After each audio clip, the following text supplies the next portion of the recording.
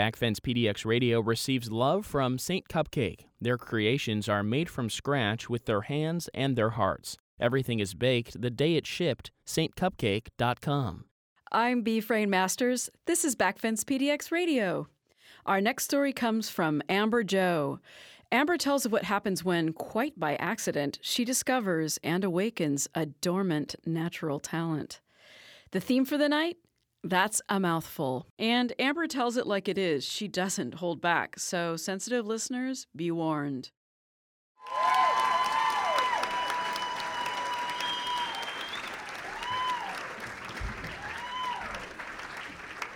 Thank you. It's true. I am a competitive player.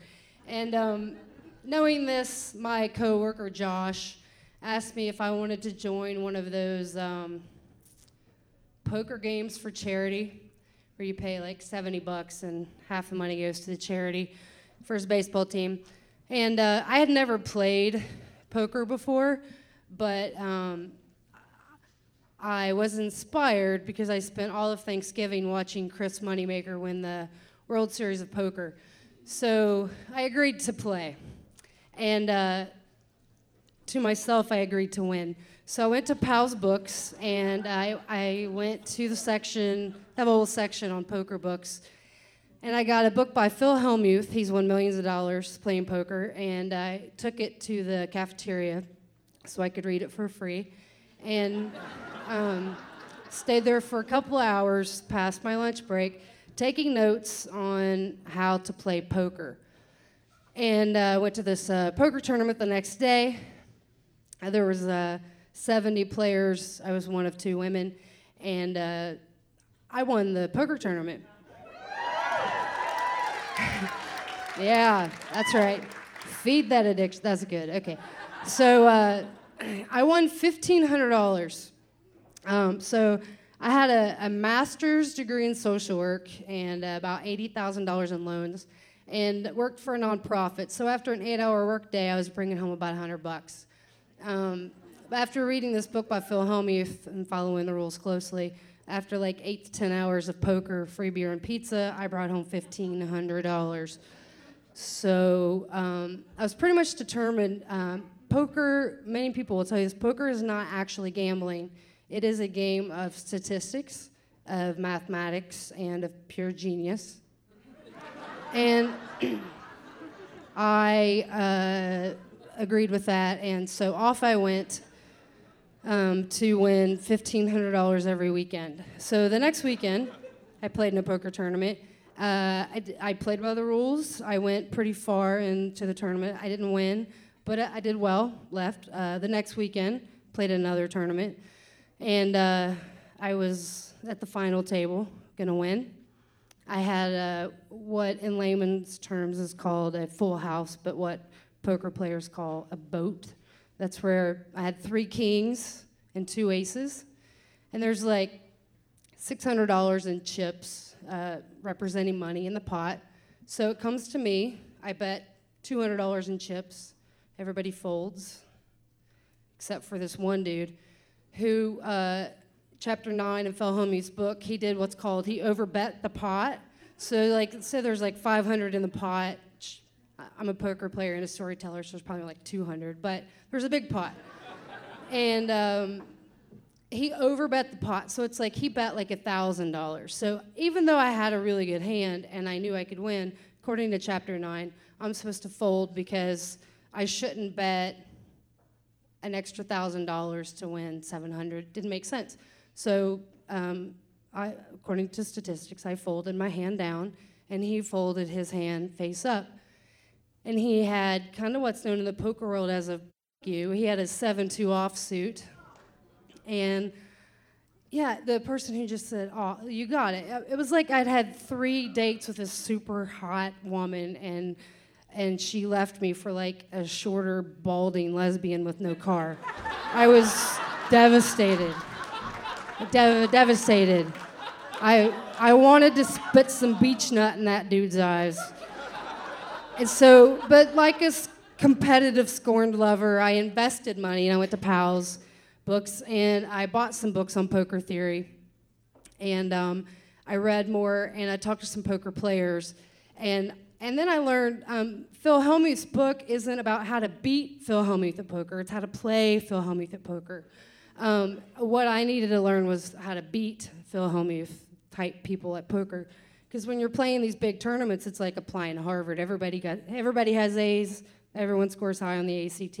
What did I have in me that was special? And that's when I dug deep in myself. And there's a term in psychology called sublimation. That's where you substitute an antisocial behavior for a pro-social behavior. Now, I'm from Kentucky.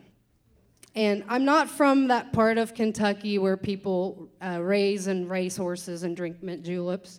I'm from the part of Kentucky where your moms fist fight in the front yard and the losing mom ends up in the ditch. And how I survived Kentucky was by bullying, intimidating, and lying. And so I supplemented those traits that, kept my strawberry shortcake overalls full of stolen candy and kept me from getting molested from all the men on the block. I used those skills at the poker table, supplemented those skills for the new pro-social skills of bullying, lying, and intimidating. Poker table. And to much success. So the game of poker, which was not a game of gambling, it was all about winning money, now became just this game of like working some shit out. And it felt good because if you're a woman at a poker table, you're nothing. And it's really a very sexist game. And those chips are stacked tall for a reason. And that's another thing I had on the men was I'm butch, so I just would mercilessly flirt with them and that made me really popular in poker, acting that way. So I started playing poker a lot, and there's this thing called Portland Poker Series. I might have changed the name to protect the innocent. But bars host these free poker nights, and you play for like dinner if you win. I did well in those, and after a while, there were some regulars who were really in on the action, and we started playing illegal poker games at night. Now I'm in the underbelly world of Portland poker, and we actually got our own place in the upstairs of the Viper Room, this bar on Hawthorne, not the bar where in LA. So we had our own room up there, leather seats, felted tables, and we began to play, and that's where I got another really awesome thing from poker was the friendships that I had there. We were all such good friends. Just a little bit of time that I played there, a little over a year, just about every one of my buddies went through a divorce. And, we were all there for them, and we understood, when Andy, the judge ordered that Andy couldn't see his kids because he'd bounced his child support check too many times. And we'd give Joe a ride home, because his car was repossessed for lack of payment. And when my buddy Drew had a heart attack at the age of 30 from snorting too much coke, we welcomed him back with this double shot of Jaeger and a Red Bull chaser. We were buddies. We were good friends. And I love hanging out with dudes because you do not have to emotionally caretake them. And the more you emotionally abuse them, the better you are. And it was awesome. And so, they're regulars. But the fun thing for regulars is, there's always a newbie who comes in. And there's certain types of newbies. There's the trust fund newbie with like a wad of cash and then an ATM card that just never says no. My favorite newbies are like the older, distinguished-looking businessmen who are going through a divorce, and it's illegal to withdraw from your 401k during that process, and they would. Lots of money to be had there. And then I always kind of shied away from the wide-eyed bipolar on a manic spending spree, but they showed up once a month. This one particular night, though, this kid came, and he couldn't have been old enough to drink, I don't think, but he had a wad of cash, and we were playing. And one thing always happened with the newbies is that they left broke. And we played late into the night. Bars are supposed to close at 2:30.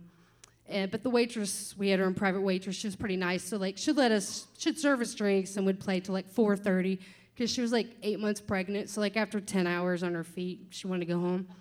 So we'd stay there playing till like 4:30 in the morning. But this newbie was like like a bucking bronco. Yeah. And he still had money, so on special occasions, we would offer up, someone would be like, oh, party's at my house. So this night, Drew was like, party's at my house. It's like 7 of us, get in cars. And just the drive from Hawthorne to Interstate was too slow for us because we were all so into the action. So by the time we got to Drew's, what in a normal person's house would be a dining room, in his house was just this huge professional felted poker table. The 7 of us, we don't have time. We can't. We want to gamble. We want to play. So we played this game that we call high card that anybody in this room would call ridiculous, and that's where you just throw a deck of cards down on the table, and we all throw down a $100 bill and pick up a card, and whoever has the highest card wins $700. And yeah. We're balling, throwing money around. And we'd do that until people were out of money, going down to 50s, 20s. And there was 3 of us left standing. Drew, the bunking bronco kid, and then me. I had $260 left. I started the night off with $1,400 paycheck. And what stopped me was my partner had just kicked me out of the house for some reason. I don't even know. I never did figure that out. And my friend was letting me stay at her house and owed her $300 rent, and I'm down to $260 now. And I can't. I was done. I couldn't do anymore. So the 3 of us that had money, we went over to eat breakfast across the street. And but that action, was still there. And on my way to pee, I lost $20 in the crack lottery machines because I was hoping for a straight flush. I get back to the table, and there's action right there. The kid and Drew are arguing. The kid's like, no, I swear, if you eat a tablespoon of cinnamon, you will die. It will kill you. Drew's like, no, I don't think so. The kid's like, I bet you every dollar in your pocket. Drew's like, puts $700 on the table. Kid matches him. And then, like true classy Vegas style, the waitress comes over. Drew hands her $20, politely asks for some cinnamon, says we have a bet to settle. She brings us over some cinnamon. Drew has a tablespoon of cinnamon up to his mouth, and the kid's like, no, I'm telling you, it'll kill you. The powder gets stuck in your throat. The Heimlich maneuver is not enough pressure to get it out. You will die. I'm like, Drew, he is a kid. You and I are smart. Cinnamon would be childproof. There would be like mothers on Oprah crying because their child died from the cinnamon. Eat the cinnamon, Drew. Eat it. And I know. So I don't know what happened though. I don't know if Drew knew something about this kid that I didn't know. He didn't want his money. I don't know if he saw me that was just like, do it. But he just, and Drew was the man, and he called all the shots. So he didn't lose his money. He just called the bet off. He was like, not going to do it. I mean, granted, he had a heart attack from coke a few months earlier. Not going to do it. Puts his money back in his pocket. I'm like, $240 on the table. That's $480. That's $300 for rent. That's $180. I can eat lunch that day. I can play poker that night to win money for my car payment. $400. I'm gonna die trying. So the kid's arguing with Drew. No, she can't take the bet. And Drew's like, she's taking the bet. So while they're arguing, I'm sublimating because there have been no rules set other than I will die. So while they're arguing, I take a sip of coffee, enough of a sip that when I open my mouth to put the cinnamon in, it's not going to dribble out. I'm not going to look like I did that. So, Drew, in ounces I can do it. Money's on the table. I take the cinnamon, put it in my mouth, and the cinnamon quickly became like a grown man ski wool sock in my mouth.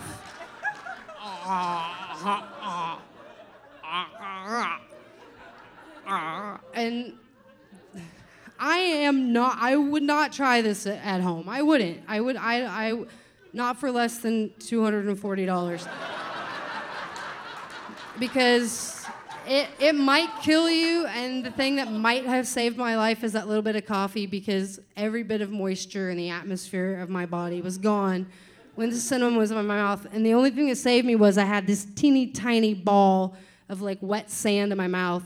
So, and what happened to me is kind of what's known as shock, like my memory of getting the cinnamon down, because the kid's like flailing his arms, something, call an ambulance. I'm like,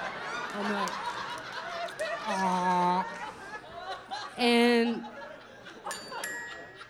I am totally calm. I'm like, I'm underwater. There's no rules. There's no time. I can take all the time in the world to do this, and I just keep swallowing minute by minute. And the waitress serves my Denver omelet. Drew gets his biscuits and gravy. Kid gets his triple stack of strawberry stuffed cream cheese French toast. He gets a big tall glass of orange juice. Our waters are refilled. My mouth is dry talking about it. I'm eating the cinnamon and working it down. And then I did it. I turned to Drew. I opened my mouth. He announces me the winner. I put the $480 in my pocket. I take the kid's orange juice because I am the man at the table. I drank the orange juice, and then the kid, he didn't care. He pats me on the back because, after all, we were friends. We were buddies.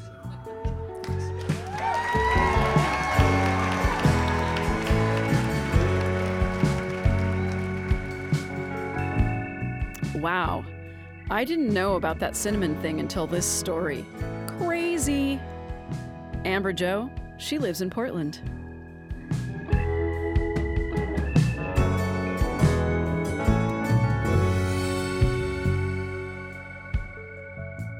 You're listening to Backfence PDX Radio, where we bring stories from our live show in Portland to you on the radio, like this one. After about a month, he had drawn a line down the middle of our dorm room out of masking tape, which initially just went down the floor, but as time went on, he felt the need to go up the wall. If you missed the episode with John Roderick's story, you can download it, yes, in podcast form, on our website, backfencepdx.com. You can also check out our live show schedule and learn more about our storytellers. While you're at it, don't forget to follow us on Twitter. We're at BackfencePDX. And please like us on Facebook.